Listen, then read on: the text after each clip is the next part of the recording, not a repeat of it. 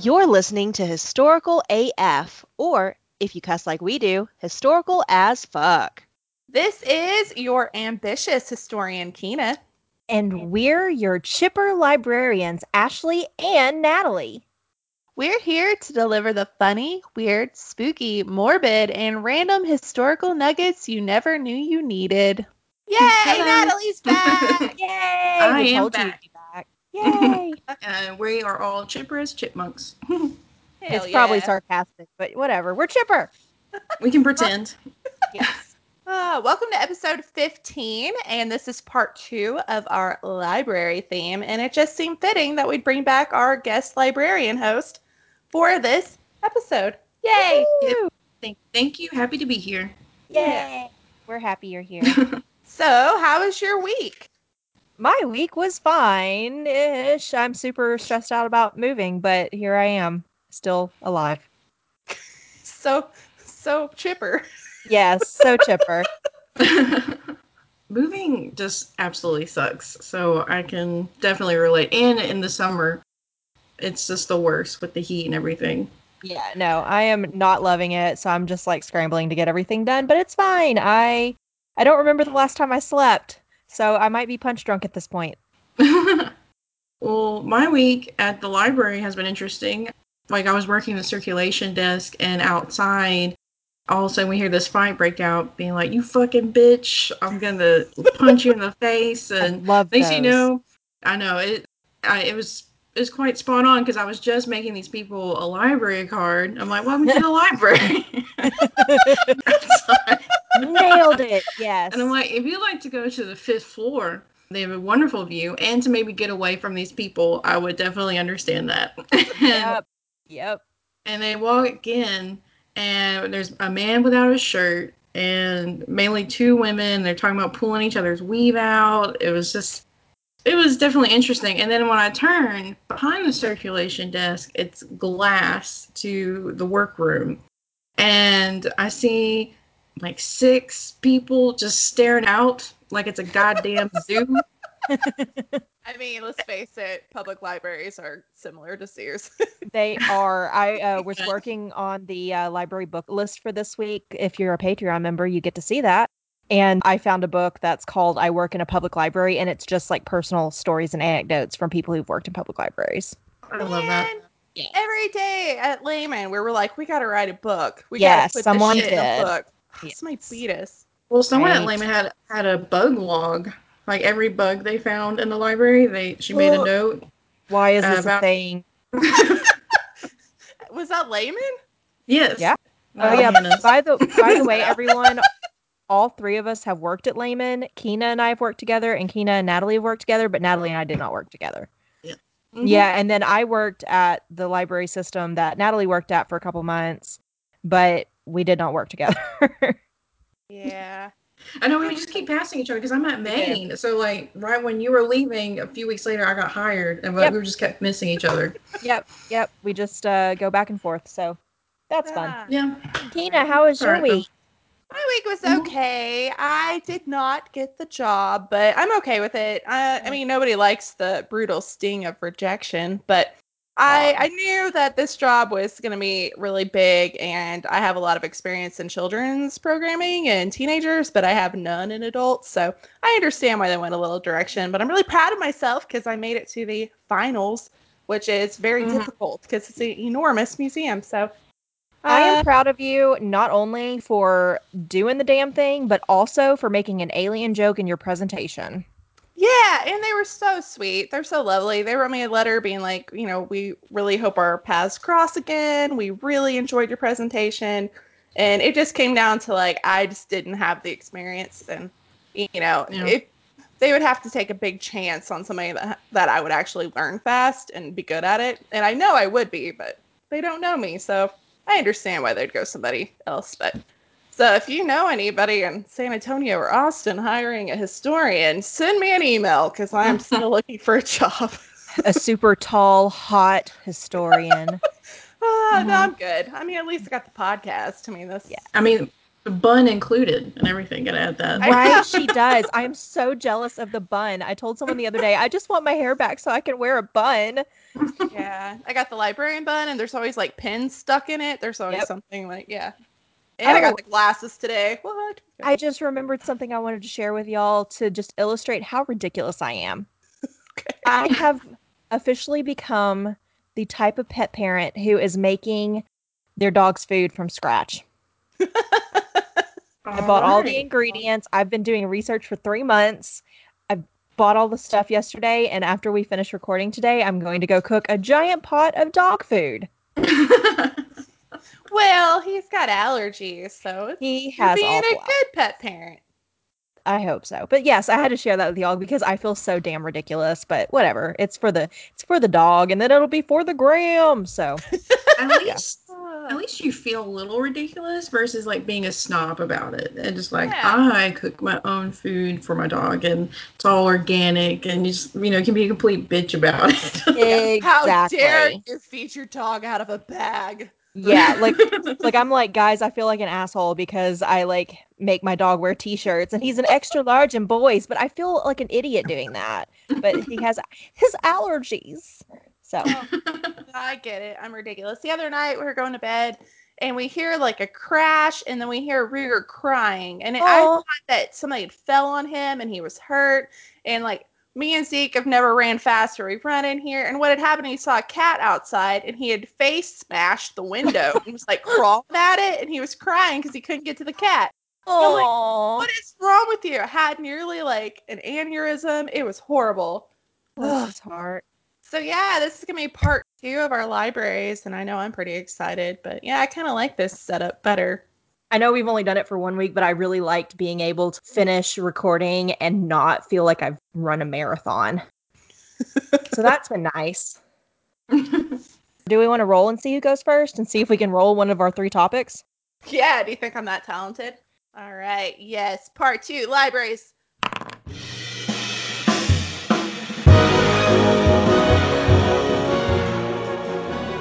Miranda, that's me. Oh, cool. Perfect. That worked out well. Never happens. Okay, Never. cool. Well, let's jump into it. Okay, so what kind of library can you walk through a Boeing 747, a planetarium, see a mastodon skeleton, or learn about Civil War trivia? Tell us. One that I need to go to. If you said presidential library, you win! And you didn't win. Sorry, bro. For the record, the Boeing 747 is at Reagan's library. I had to Google all this because I didn't know it. The planetarium and the mastodon skeleton are at William McKinley's library, and the Civil War is at Lincoln's. So, cool. Who knew? Apparently, the Boeing is the Air Force One, and they have it set up inside the library, and you just walk through and then down. Oh my God, how much of a That's boss really ass person do you have to be to have like an entire fucking airplane in your library? There we go. Right? That's impressive. At a presidential library, you'll find plenty of unexpected things to do and ways to enrich your mind while expanding your knowledge of American history. So, obviously, big fan over here. The presidential library system arose from Franklin Roosevelt's notion that presidential papers are so important that they need to be part of the national heritage. Okay, that's very prestigious. Right? It makes sense. He was also adamant that these documents should be accessible to the public, which for a democracy, you would think this would just be given, but apparently not. I'm not gonna lie, until I got taken on a field trip to the Clinton Library in high school, I thought that presidential libraries were only for presidents. Like only presidents could go there. And like members of parliament. Yeah, like I legitimately thought that. Oh, that's adorable. Whatever. I was That is smart kinda adorable. otherwise. We all have our moments. I'm like, I swear I'm smart, but some things I did as a child. I'm like, why? Why though? Look, okay, I have to derail for a second. Have I mentioned on here the ostrich and emu situation? No. Okay, so there is a museum in Little Rock. We know this, but for our listeners, this place called Museum of Discovery. It's a children's museum, but the last Thursday of every month, they do a after-hours program for people 21 and up that's called Science After Dark. And they did one that was the science of Africa. And my friend Sarah and I went, and it was so cool. They have all these booths that are specific to the theme, and then you get to go play with all the experiments that the kids normally get to play with. And there's also like alcohol for sale and pizza, and it's a really fun time. And we stopped at this one table that had skulls on it, and if you guessed all the skulls correctly of what the animal was, then you would get a free ticket to the next month's Science After Dark. Oh, cool. Well, which was super cool, and me being like a pretentious asshole, I was like, oh yes, I will totally win this ticket. So one of the skulls was an ostrich, and the guy asked me, the worker asked if I knew the difference between an ostrich and an emu, and my dumbass said, well, I know that ostriches are American and emus are African.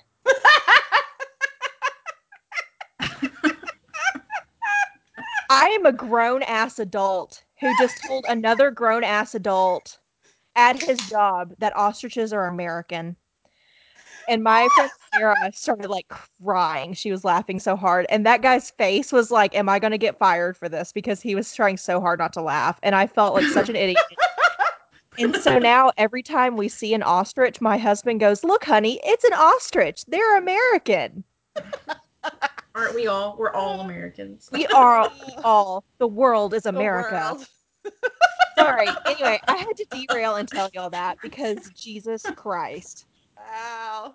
I mean, you've been to a zoo, right? The ostriches are always with the zebras. Yes. Ugh. It makes it even worse. Plus, they just do not look native here at all. Like, you can tell aliens probably dropped them off. Okay, let's be Let's honest. be real. Yes. I'm not gonna. Well, like, one of my friends in high school, he lived on an ostrich farm.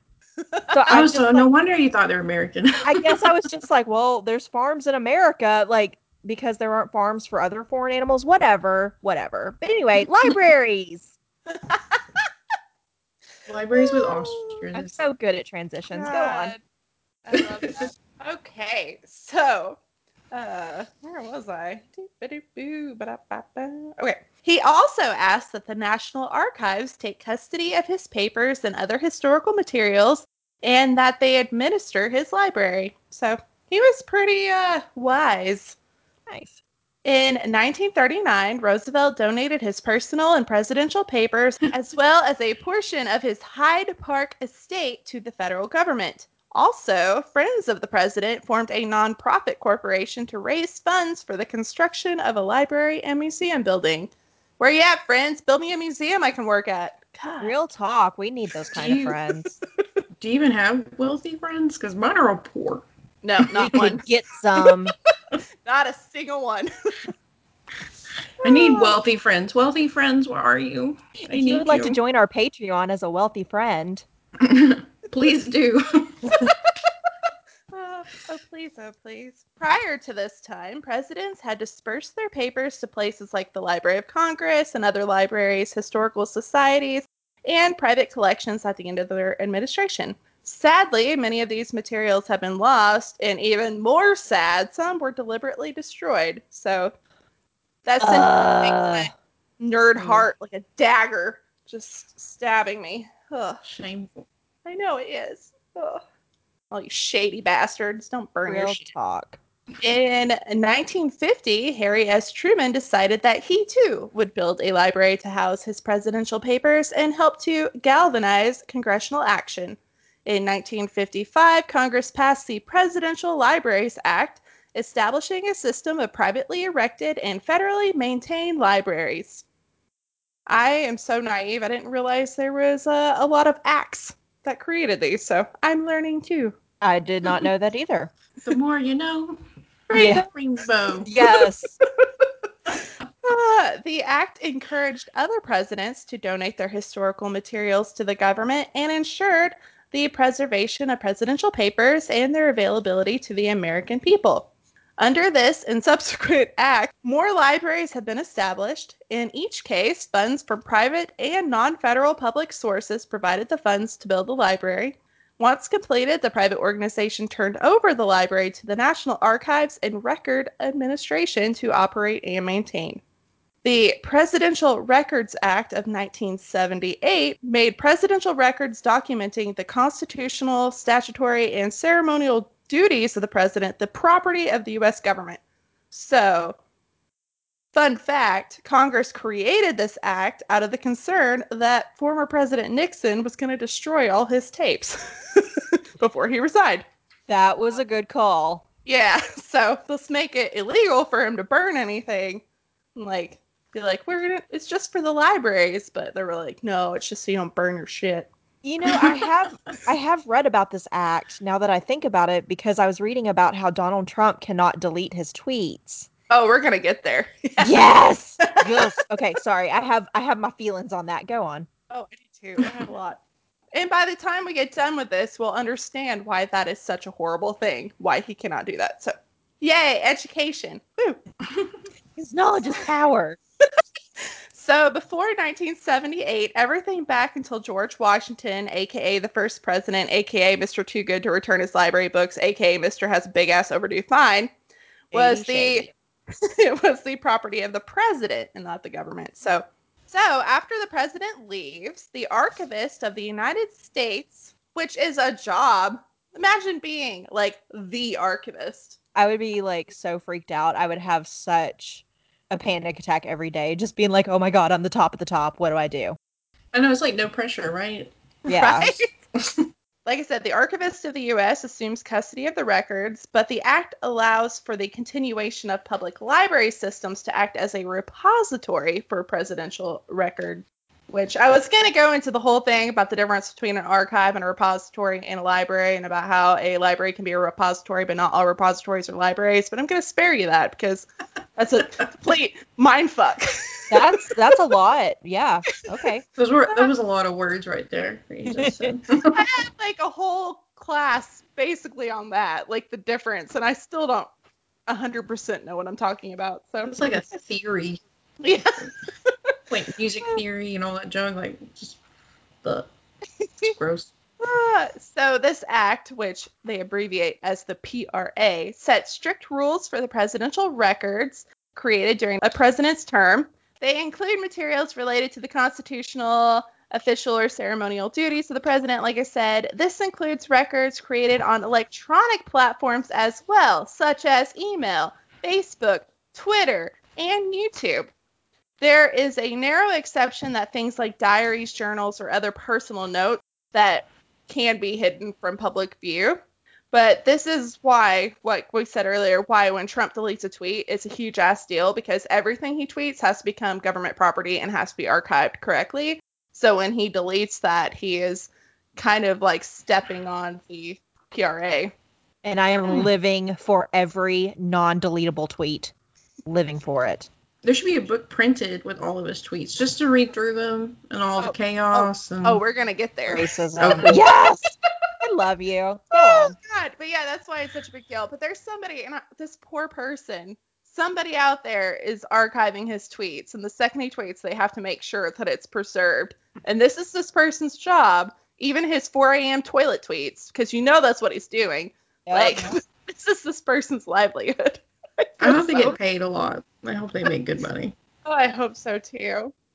So the Presidential Libraries Act of 1986, which makes me feel old because neither one of you were born at this point, also made significant changes to the presidential libraries, requiring that private endowments linked to the size of the facility. The government uses the endowments to offset a portion of the maintenance costs for the library. So this is like, it's very complicated. So if you work at a public library, or not a public library, if you work at a presidential library, you have your government ran section, and then there's also usually a private side that does endowments and stuff. So they use those to offshoot the costs so that the government isn't paying for everything. Okay, cool. Yeah. What's it called? The foundation. So like the Clinton Library in Arkansas that we all know, they have a foundation, and Right. they work together, but they're separate entities. Huh. Which was really fun. I know a lot of people that work there, no big deal. But, whenever Just a they name have, drop, it's fine.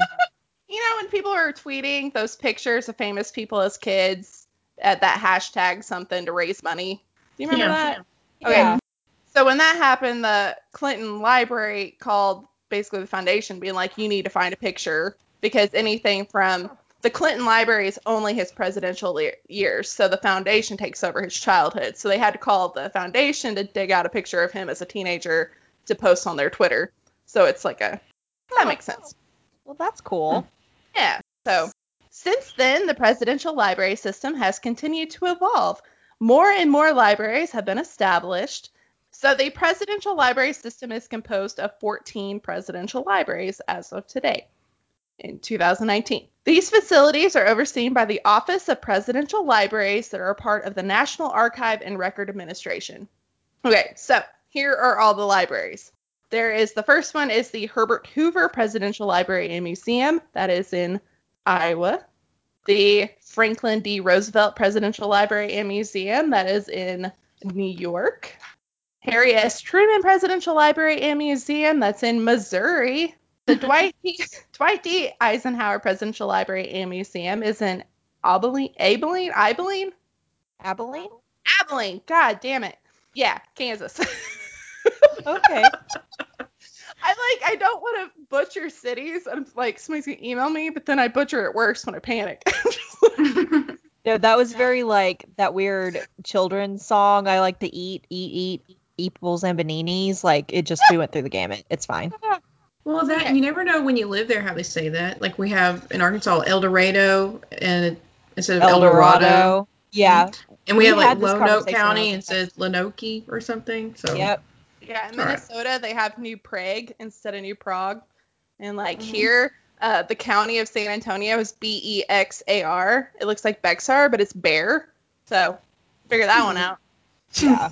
You can definitely weed out who's not from here by how they talk. I would definitely have butchered that. Yeah. I did. Spoiler, Keena got weeded out as someone not from there. I did. All right, so the JFK Presidential Library and Museum is in Boston, Massachusetts. The Lyndon Baines Johnson Presidential Library and Museum is in Austin, Texas, which one of my friends is working on her dissertation there right now. So shout out to you. Monica. Yeah, shout out to Monica. But she has done more in Texas, like sightseeing in a week than I've done the entire time I've lived here. So she's making me feel like I haven't really experienced Texas at all. So Well, you thanks, gotta pace Monica. yourself, okay? Yeah. Pace yourself. Yeah. Well, she's not living there. You are, right? That's true. Yeah. But I keep Yeah, seeing so these pictures. I'm like, I need to go there. Shit. Okay. Yeah. The Richard Nixon Presidential Library and Museum. That's in Yorba Linda, California. I'm probably butchering that too. This one is interesting. The Gerald R. Ford Presidential Library is in Ann Arbor, Michigan, but the Gerald R. Ford Presidential Museum is in Grand Rapids. So they're separate. All the other ones are together. So Yeah, that was interesting to me. That's cool. The Jimmy Carter Presidential Library and Museum is in Atlanta, Georgia. The Ronald Reagan Presidential Library and Museum is in Simi Valley, California. The George Bush Presidential Library and Museum is in College Station, Texas. The William J. Clinton Presidential Library and Museum is in Little Rock, Arkansas. Woo! Our place. We've all worked like in that vicinity. We saw it Yes. every day. So yeah. Yep. Oh yeah. The trailer. Yeah, it looks like a trailer. A very So nice one. if nobody's ever seen the Clinton Library, the idea was that there's these old bridges that connect North Little Rock to Little Rock. And the idea of the building was to kind of look like a bridge of the future conjoining these old bridges. But it just looks like the biggest trailer in Arkansas. But This is just a Yeah. giant rectangle. That's it, big, a very modern glass. Yeah. Yeah. rectangle. it's a lovely museum, and Oh, I yeah. love it. I love it so much. But yeah, it does look like a trailer. Yeah, it gets All right. called the trailer a lot. So, good old number 43, George W. Presidential Library and Museum is in Dallas, Texas. And the Barack Obama Presidential Library is going to be in Hoffman Estates, Illinois. That was cool. That is cool. I was wondering where that was going to be. Yeah, they're building it, and they got their first interns. And it was the most beautiful photo I've ever seen. It was the most diverse group of people I've ever seen in my life. Just like, it was amazing. So, That's good. yeah, yay. I want to go there. Can I make a terrible joke that's going to make any of our Trump supporting listeners probably mad? Sure. Do you think that the Trump Presidential Library will like have a McDonald's in it and give out Happy Meals? I hope Okay, so. so, I hope so. you know, in grad school, this was like classes we took was like how to be. Everybody worked at the presidential library because that's where most of the graduate assistantships were. And people talk about this, like, what will his, library look like? And most people are like, it's probably gonna be gold plated, and it will probably only have his books in it. It's going to be a digital library only, and then there's going to be tablets everywhere where you can scroll through his tweets. Well, we're gonna end with what he said about. Yeah, we're gonna end with what he said his library is gonna be like and why that's problematic. So that's what we'll end this with. So, guess which state has the most presidential libraries? Washington? I don't know. Or No, Texas. Boom. Oh, duh. So we've had the most presidents from Texas, and usually it's in their home state. So True. To be fair, there's like Texas is the size of 4 states. So true. that's true. And which presidential library contains the largest collection of presidential papers and artifacts? That one I have no idea. Fuck if I know. Bill Clinton. Oh. That's Okay. Right? cool. Shout out to Arkansas. Good job. Good job in your trailer trash trailer. Also, shout out to all my friends that work at the Clinton Library. Yay! Yes, Okay. mine too. All right, so my topic is random, and Ashley gave me the word bodies, which I forgot to say earlier. So this is where the bodies come from. This is a list of presidents that have been buried in their presidential library. I don't need to know that. Yeah, okay. All right, so Herbert Hoover, Harry S. Truman, Dwight Eisenhower, Richard Nixon, Ronald Reagan, and George Bush. That is a lot more than I thought there would be. Right? That feels very Egyptian. Yes. Like tomb. Oh my god, they're their tombs. I can't. Yeah. What gave me this Very- idea is I follow this group on Facebook. It's like Texas Historical Markers, and somebody posted a picture at the George Bush Presidential Library, and he was visiting Bush and his wife, the First Lady, and I was like, huh. And it was very beautiful. Like, it's outside. It's not like a crypt inside. Most of these are outside, but it was really, and it got me thinking. I was like, how many presidents are buried there? I would love it if they get Bill and Hillary get buried at the Hillary Clinton Children's Library. Hell yeah! Oh my in Little god. Rock. Thank you for that mental image. I love it. Because they have okay, the Children's Library, it's the Hillary Clinton one in Little Rock. It is really wonderful. It's a beautiful building, and they have a little art gallery, and So they cute. have the greenhouse and a little walking trail. And in the middle of that walking trail, we'll just have a big crypt Yep. with the Clinton burial.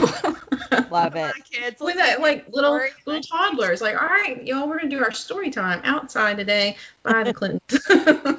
And we'll teach you about death while you're out here. Okay. All our picture books about loss, so that's okay. Yes. True. It's true. Right. So we're going to take a spooky historical detour. Ooh. With all the history stored in presidential libraries, it seems inevitable that one of them would be haunted. None more so than Richard Nixon's presidential library, located in California near his boyhood home. So, I'm going to text you a picture.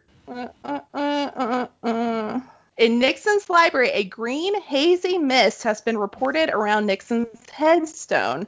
Others have seen dark figures entering the locked front of his childhood home. Do you see it? Yeah, it's very Ghostbustery, green blob. It is! Kind of green. It looks fake, but there were so many of these pictures. Or radioactive there it Ninja Turtle-ness gonna raise out from there. One of the two. It looks like, oh shit, what is that called? It looks like a fart on Despicable Me. Yes. That's And as weird. always, we will put this picture on Facebook on Sunday when this Yes. Please do. But yeah.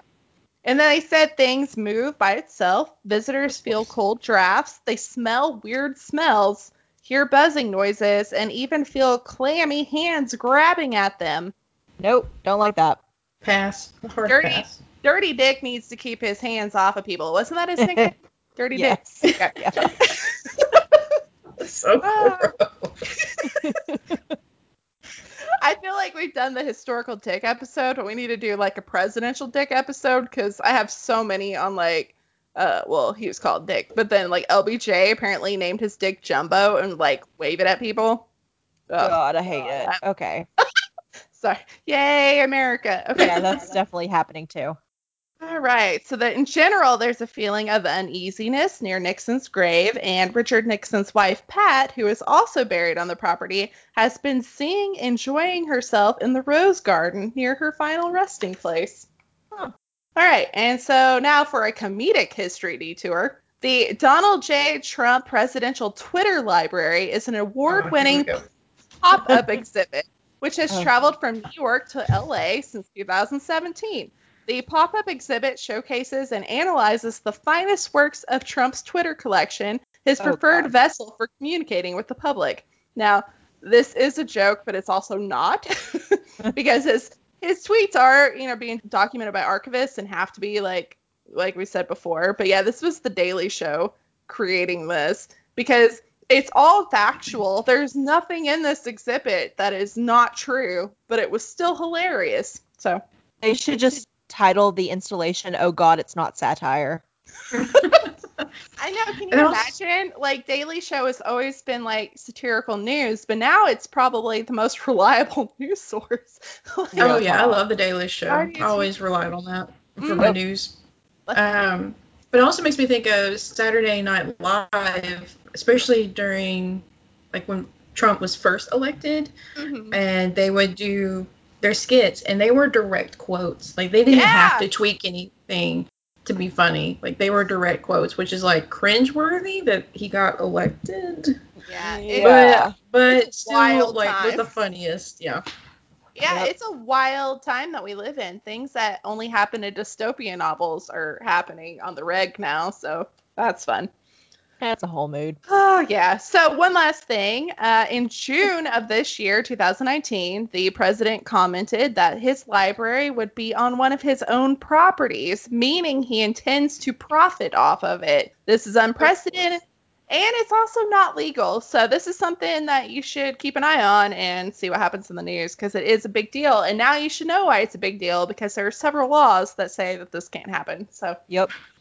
now you're informed to make your own decision. Yeah, that's such a good thing to know. Like, Yeah. keep an eye on. Cool. I mean, it's no joke that we're all liberal here, and I have nothing against people that are conservative, but I think that people should be more aware of history and laws before you make an opinion on something. So, Especially the law part, I'm thinking. yeah. Yep. Just don't Yep. make some crazy accusations, or assume anybody is one thing. Just do some research, folks. Yeah. Google is your friend. All right. And also, don't be a dick. Like, I don't care if you're conservative or not. Just don't be a dick. Oh, yeah. Yeah. I mean, you gotta be informed. And Yeah. libraries are free, so if you don't know an answer, go to your library.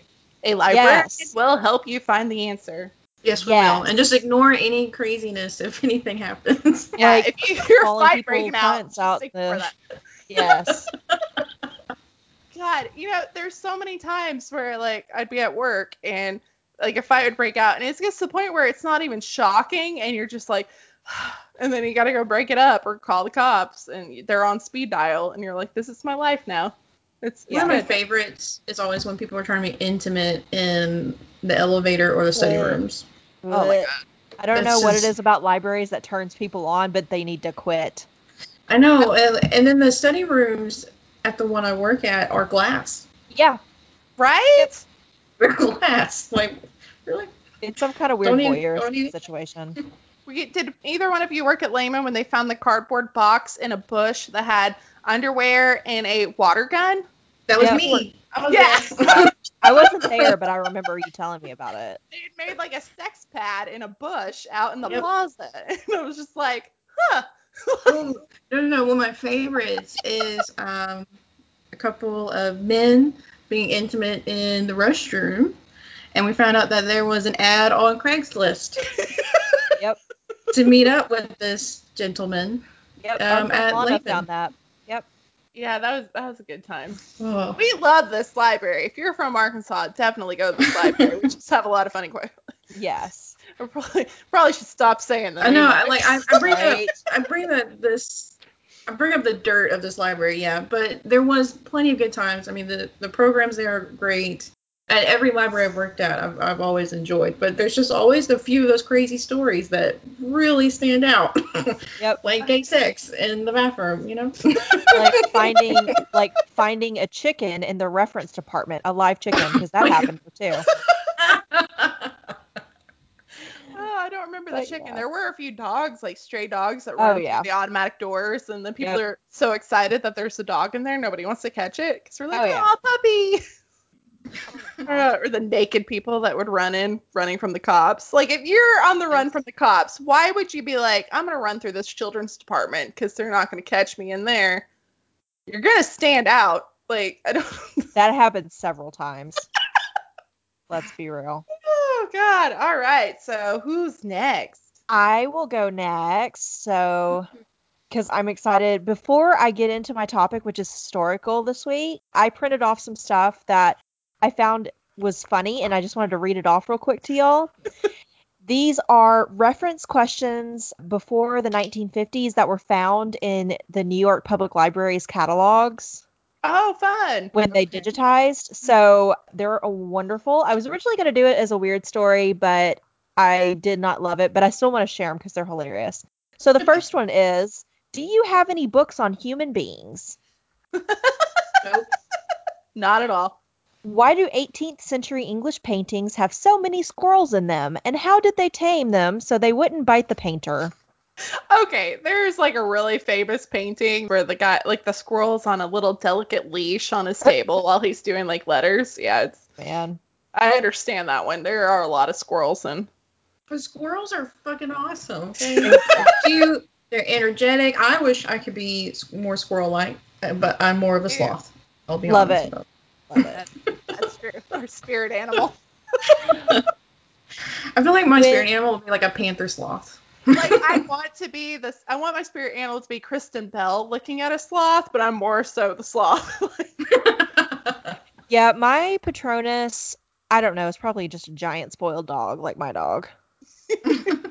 At least you'd have someone making your food for you. Exactly. Exactly. Homemade food for you. So next we have, when writing to a sailor, should one always spell the word way, W-E-I-G-H, as in anchors away, out of courtesy, even when it is usually spelled W-A-Y? Huh. That's a This very was specific question. I know. right. Well, I love that it's like out of courtesy. I'm like, who cares? Well, like, why is that out of courtesy? Like, he's in the Navy. He's not weighing things all the time. Or is it like because he is away, you don't want to trigger him about knowing that he's away from home? I don't know. I don't know. I feel like I don't understand the question because I would I don't think either. anchors away, like the word away, one Yeah. word, not two. I'm very confused. So this one was a telephone call mid-afternoon on New Year's Day in 1967. Somewhat uncertain female voice. I have two questions. The first is sort of an etiquette one. I went to a New Year's Eve party and unexpectedly stayed over. I don't really know the host. Ought I to send a thank you note? Second, when you meet a fellow and you know he's worth $27 million because that's what they told me, 27 million. Wow, I lost my voice. And you know his nationality. How do you find out his name? I say no to the thank you note because why bring up that you accidentally stayed? Right? Unless they were like very gracious about it, then you might want to like send a little message being like, oh, I just want to say thank you again. That was so kind of you. Like, whatever. Yes. But normally, like, I would be like, no, just let it be less awkward. Yes. But the other one, I have no idea. Girl, ask your friends. It is a little stalkery. I mean, this is pre-Google. You can stalk all you want with your heart's content without telling people that's what you're doing. But I mean, let's It's face also- it, we've all Googled somebody without them knowing. Oh, yeah. I Real Google myself. I Yep. Google myself. I know. Okay. What kind of an apple did Eve eat? Granny Smith. Those are the best. Yeah. Or Pink Lady. I'm really digging those ladies. Ooh, yes. I am a gala apple eater. Oh, yes. Those are good Does too. anyone And have popular opinion is that Adam was like, ooh, this apple looks good. You should try it first, because ladies first. And then she got blamed for it. That's my opinion. I fully subscribe to that. It'd be funny if, like, And there then- was actually other fruit, but she just ate the apples, like the one thing you weren't supposed to, and he was over there with onions and veggies and stuff. Have you guys seen Good Omens? Yep, I just finished it last night. All right. So it shows Adam and Eve, and then David Tennant's playing this demon, and he shows up, and he was just like, I mean, if you're trying to tempt them, and you don't want them to be tempted, though, but why would you put it so delicious and, like, right smack in the middle and make it the biggest thing around? Yep. He's like, it was too easy. Yeah. So the last one, before I go to my actual topic, is does anyone have a copyright on the Bible? Somebody trying to get in on that? Exactly. Someone is Hey. trying to find them a lucrative deal. Hey, Jesus sells, all right? Jesus True. sells. Exactly. Do different, like, people do, like, the children's Bible, do they copyright it so they make a profit off of Jesus? Ooh, I don't that's a know. good Yeah, there's question. all kinds of different illustrated children's books. I never thought about that. Never thought Like about children's it. Bibles. Yeah. Hmm. Huh. Food for thought. Okay. So my historical AF topic, I am going to talk about the Library of Alexandria. Oh, yes. Fuck, yes. Okay, so I have a confession. As a librarian, I've always known that I should be enraged about the burning of the Library of Alexandria. Like, it's this big thing that from the moment I set foot in a library, somebody has always mentioned, and I'm like, yeah, damn the people who burned Alexandria. But I had no idea what actually went down. Like, I was just like, yep, it burned, but I don't know why. So we're just going to dive into it. I'm going to give you a little bit of an explanation of what Library of Alexandria is based from Britannica's online encyclopedia, because I honestly couldn't write it any better. So Library of Alexandria is the most famous library of classical antiquity. It formed part of the research institute at Alexandria in Egypt that is known as the Alexandrian Museum. And there's also Mausion or Musion. I'm just going to tell you right now, I'm going to butcher a lot of shit in this story, which is the Africa Shrine of is the hard, Muses. okay? Oh my Yeah. God, it's so hard, especially when you think that ostriches live in America. Anyway, so libraries and archives were known at the time to many ancient civilizations in Egypt, Mesopotamia, Syria, Asia Minor, and Greece. But the earliest such institutions were of a local and regional nature, primarily concerned with the conservation of their own particular traditions and heritage.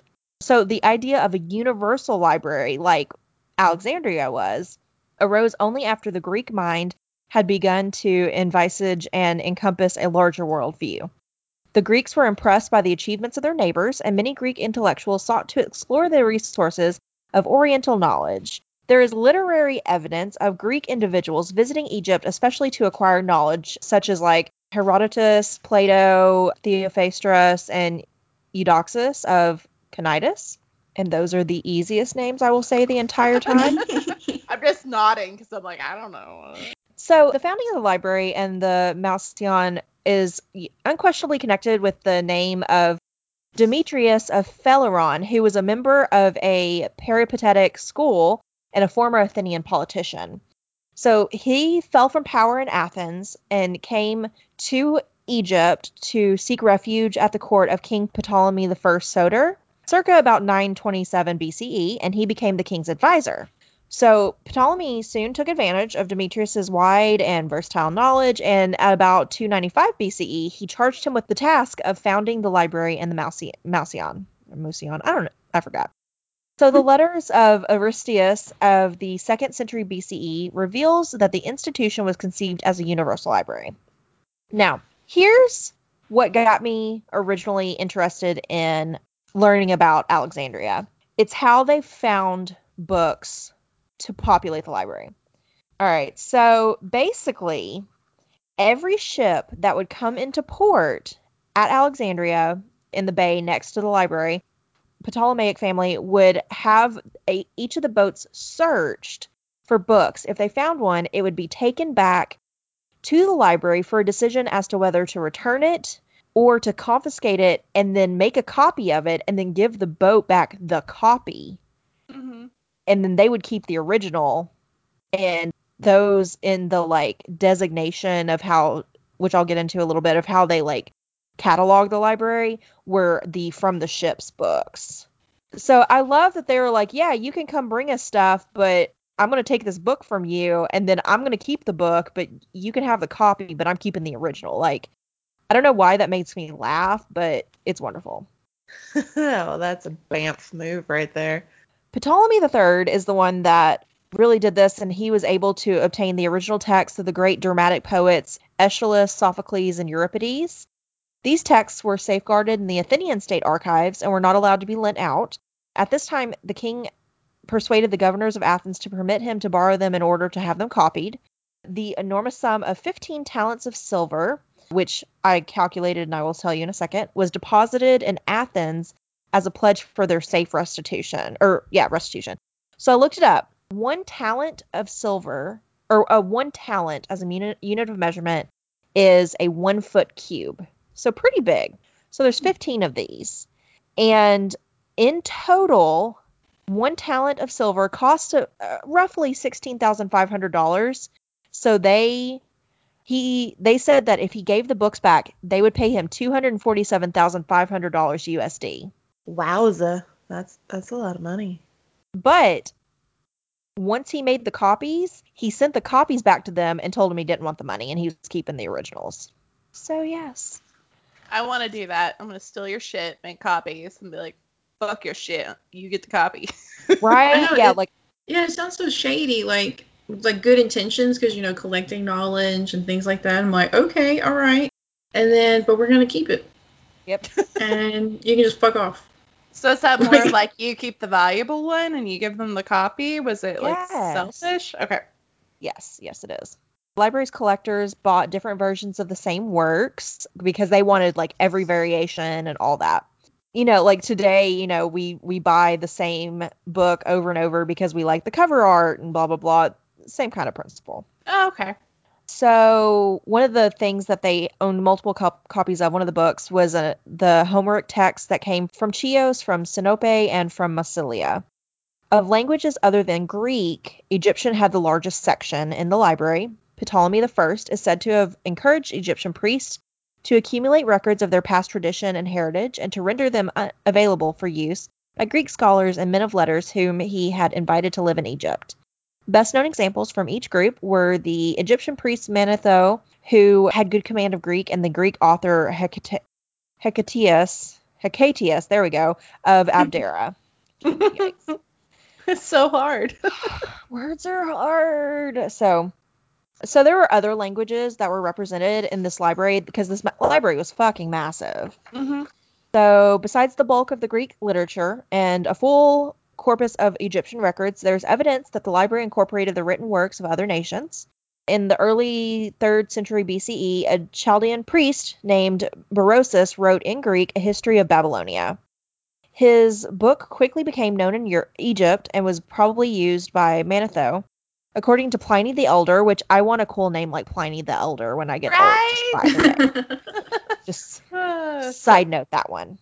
But Hermippus of Alexandria wrote a voluminous book on Zoroastrianism. I had never heard this word, so I looked it up. And that is a monotheistic pre-Islamic religion of ancient Persia founded by Zoroaster in the 6th century BCE. So a monotheistic religion. Mm-hmm. And this was there. So then there were also Buddhist writings were also available as a consequence of the exchange of embassies between Ashoka and Philadelphus. The translation of the Pentateuch from Hebrew into Greek was a practical necessity for the large Jewish community in Alexandria, which had already Hellenized by the end of the 3rd century BCE. Side note, I had to also look up Hellenized, and it is basically, because I know when I listen to these going back, I'm like, shit, I didn't define that, so I just find a lot of shit today. So Hellenized means that it's the historical spread of ancient Greek culture, religion, and language over foreign peoples that were conquered by the Greeks or brought into their sphere of influence. So they're kind of like colonizing. Okay. So tons of books, stealing people's shit. All right, so I love how they cataloged and classified these books. They basically wrote full bibliographies for these catalogs that included the title, the author name, and they were divided into sections as rhetoric, law, epic, tragedy, comedy, lyric poetry, history, medicine, mathematics, natural science, and miscellaneous. Huh. So, like, they had a really good system in place. It's a little bit more specific than I was imagining. That's pretty cool. I was too, and I've always seen mentioned, but not really substantiated, that Alexandria contained statistically about 1% of all knowledge in the world. Mm-hmm. And that's why it was such a great tragedy, because I mean it pushed us back like so many centuries and like written knowledge. But I don't know how accurate that 1% is. So I guess it makes sense that it was really done the way it was, but I just didn't expect it to be so complicated. Yeah. Yeah, and like it's mainly because the Library of Alexandria that the scholars of the Malsion were able to maintain scholarship at the highest level in all the areas of learning. So in appreciation for this kind of idea, that library was like really a research center for scholars from all over. So it was really a thing. So here's what happened with Alexandria. So because Alexandria was so big, they ended up adding another building, a branch library actually, as it was listed in the Britannica article, called Serapeum. So the Royal Library, which is what Alexandria was called, was a casualty of war. In 48 BCE, Julius Caesar became involved in a civil war in Egypt between Cleopatra and her brother Ptolemy the 13th. And Caesar sided with Cleopatra. We all know this. We've all seen the movies with Elizabeth Taylor. Oh, just me? What? No. Oh, hopefully you guys have watched that historical roast with Cleopatra. They make Oh a my lot of God. good digs about her marrying her brothers and her son. I haven't watched that yet. I stopped Ugh. watching before they did Anne Frank because I feel like that's one that shouldn't have been done. But whatever. Yeah, I mean, the host is Jewish, so they did it as tastefully as possible, but yeah, it was still a little rough to watch. Yeah, I feel like that's one of those you don't punch down on. But anyway, so It was a lot of masturbation jokes, so if you've read Anne Frank, you get that. Not the Okay, that's censored version. love it. Yes, people, there is a censored and uncensored version of Anne Frank. Read them both. Banned book, bitches. Yes. Banned book week. But yeah, so if you've seen all that, you know, and if not, sorry. So Caesar was on Cleopatra's side, and soon he was like besieged by the Ptolemaic forces by land and sea in the harbor, and he realized that his only chance to escape was like by setting fire to the enemy fleet, and the fire spread to the library and burned it down. Okay, I think I always just assumed that it was burned purposely. I did Yeah, me too. Well, there's differing accounts. Some people say that he destroyed it on purpose, but there's also, it's kind of conflicting, but the most I've seen says that it kind of just spread from the fleets. But then Plutarch, who was a Greek man person, Man. said that, in a quote, Caesar was forced to repel the danger by using fire, which spread from the dockyards and destroyed the great library. So it's kind of like it could go back and forth, but mostly it leans towards he didn't mean to. But it just makes me think of like Gretchen Wieners in Mean Girls, how you need to stab Caesar. So like I don't feel bad that he got stabbed since he burned down this fucking library. Yeah, can you imagine? Like, all I think about is that if I could go back in time, I want to know it's there. Because there's speculation that there were so many different books of the Bible that nobody ever got to read again. Yes. And it Yeah. could have changed everything. History, religion, everything we know about civilization. Ugh. Absolutely. Man. So what blows my mind is I didn't even know until I was writing my notes for this that the second building, the Serapeum, existed. Mhm. And it did not burn down with Alexandria. So it lived until the 4th century, as long as paganism survived. But when Christianity became the like one and only true religion throughout the empire, Emperor Theodosius I decided to wipe out all vestiges of paganism and issued a decree in 391. I know I hate this shit. Sanctioning the demolition of temples in Alexandria. Empowered by the imperial decree, Theophilus, who was bishop of Alexandria, led an attack on the Serapeum, and he himself gave the first blow to the cult statue of Serapis. So his frenzied attackers, followers, ran him up in the temple, and they destroyed it and plundered it. And when the destruction was complete and like everything was burned and destroyed, he ordered that a church be built on the site, Oh my God. which is even worse to me. I'm sorry. It's just, I never knew. I think it was one of those things where everybody, like, I went into it and everyone around me already knew what happened and I was too embarrassed to ask and never thought to Google till now. That's it. That Theodosis Yeah. and that Theo whatever is both going on the fuck you list. We still need to make that list, yes. All the people were like, fuck you, Columbus. Fuck you, Hitler. Yes. This guy's going on that list. We Making also added Dave Coulier to that list Yeah. off record, but we're Mhm. putting it on record now. He knows what he did. Yes. He ought to know. Anyway, so that's the burning of Alexandria. Oh man, I'm really glad you did that. I don't think I Me too. really I understood. just now learned a lot. Sweet. I've always seen that photo or that painting where you see like the lighthouse of Alexandria and then the library burning behind it. But Yep. I guess I've always assumed that people just did it on purpose. Oh, yeah. Yeah, It me too. seems more tragic that it was an accident. Like, Yeah, God that damn it, makes Caesar! it even worse, right? God damn it, Caesar. I know, with all those originals in there, Oh, just God. all of that lost. Every It's just like, library. you don't want to put all your eggs in one basket. Like, they should have been spread out, should have been spread around. So They're probably cocky too. Like, I'm gonna steal your shit and I'm gonna hold it and nobody can do anything about it. And then, Real talk. fire. I mean, that's really tragic. I still hold on hope that someday somebody will like dig something up and something was saved. That would Like be that, wonderful. the museum that burned down, the Brazil Museum fire. Like they lost some of the biggest collection of world history in the entire world. Oh, yeah. But they actually said that like over 2,000 artifacts have been saved so far, just digging Oh, through that's the good. rubble. Oh, So that's that like cool.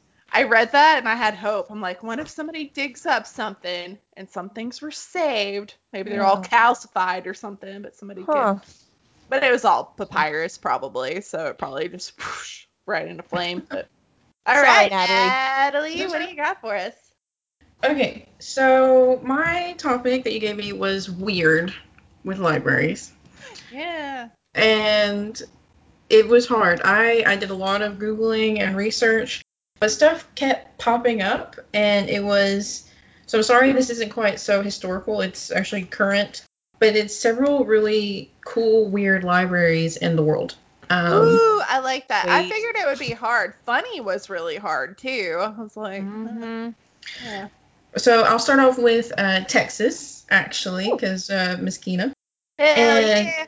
so in McAllen, Texas, McAllen Public Library is actually considered the largest first floor library in the U.S. That's Oh, cool. wow. Because they did their library in an old Walmart. What? Oh, cool. Yes. I didn't know that I needed that in my life until just now. Well, you are welcome, ma'am. Thank And so yeah, and I kind of looked at images of it, and it does not really look like a Walmart at all. They've revamped it. I think there's like a coffee area, but it's an entire first floor. So just imagine a whole Walmart basically full of bookshelves and little lounges and stuff like that. It's just really neat. That sounds amazing, and It I want does. to go there. Yeah. I know, it's 123,000 square feet. Oh, wow. Holy shit. Like, when I mean the largest single floor library, Wow. like it is the largest of the U.S. You know, that And makes sense because really I know, like, in my hometown when they built the new, like, super Walmart, the old Walmart just got abandoned. So that's really cool that they would revamp it and turn it into something good for the community. Yeah, I'm very yeah. excited for it. And it's supposed to be like 4 times the size of their original one. So they just Oh. super grow. Yeah. Wow. Another really cool library is in Paris, France. Hell yeah. It is also one of the largest of the world. It's 4 towers that are in the shape of open books. Oh, And wow. That's cool. yes. And in the middle is like a really neat courtyard, kind of like a foresty courtyard. So all collectively, it's 22-story structures, and so it's considered one of the largest of the libraries just because there's so many, the buildings and just how it's divided and everything. Next is Stuttgart, Germany. Theirs actually got really ridiculed. It is basically a white Rubik's Cube. And to me, it looks really neat. It's all white, basically, with lots of lights, and it makes me think of an art gallery when I look at it on the bookshelves, and kind of like the painting of Crazy Stairs. So Oh, we have how like, cool! I yeah, just so we have, Googled it. Oh, give shit, it a that's Google. so cool. So it's like all these different lights and white shelves and all these stairs and ramps going in different ways. But some people ridiculed it, saying that it looks just like a cube, it's boring, or that it looks like a jail almost, just because there's not much color. But I love it because it, like I said, it's gallery-like, so it shows off the spines of all the colors of the books, and like almost like their own feature. Yeah, it reminds me of those old like labyrinthy movies where like stairs go to nowhere. When you're looking out from far, it's just stairs everywhere, and it's very crisp and modern white. Mhm. That's And really of course, cool. it was designed by Ian Young Yi, so an Asian architect. So when I read that, I'm like, okay, I can definitely see the sort of Japanese or Asian kind of architecture in it. But anyways, I think it's a really cool library, and I feel a little sad that it got all that ridicule and stuff. I know. I love it. It's so simple, but it's like clean and like I love Japanese architecture anyway. It's just so simple, and it's probably why they all have better mental health than the rest of us with all their complicated bullshit. But I have two more really neat ones. One of them is the Graveyard Library. What? I figured y'all would like this one, especially with all your spookiness going on. So it is a library that is in a Jewish cemetery in Austria. Oh wow. I don't know whether During that's sad or cool. a little both. So during the time of the Holocaust, the Nazis destroyed the cemetery. They wrote profanity and all kinds of stuff on the tombstones, destroyed some of the stones, everything like that. But now there is a memorial with all the names, 127 Jewish people names are on there. And it's all the people that were killed or displaced during the time of the Holocaust. But they've built little libraries in place of some of the tombstones. Oh, my heart. I know. Right? So the tombstone is about the size of a large tombstone. So there's about 3 or 4 shelves with glass doors to protect the books. And in there is English, German, and Hebrew books all about Jewish philosophies and histories of their death, and so really respectful. And so there's just a handful of these little libraries all throughout the cemetery. So it's the Graveyard Library. Oh my God. I love that. That's such I a want to good go. way to like memorialize them too. Yeah. And just kind of like it's education, it's respect, Yeah. appreciation. Like I really love that one.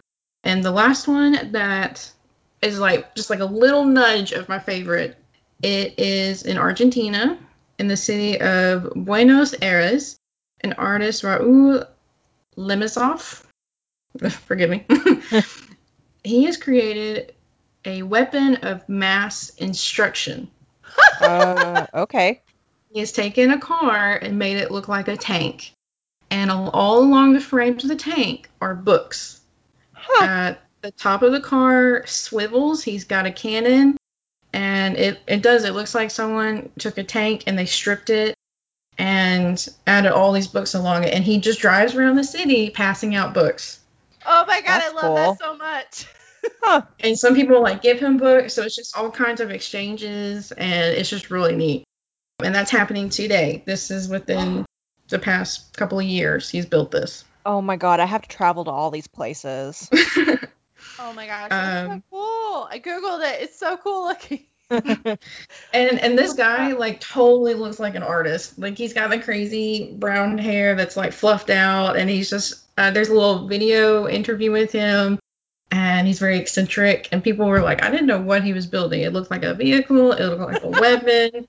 It just looks crazy. And then he comes out with this book weapon. So it's the weapon of mass instruction. He uses it to battle ignorance and spread of knowledge. That is his goal. I love that so much. And it's kind of like a little bit of faith in humanity kind of moment on that one. Like, Yeah. good job, man.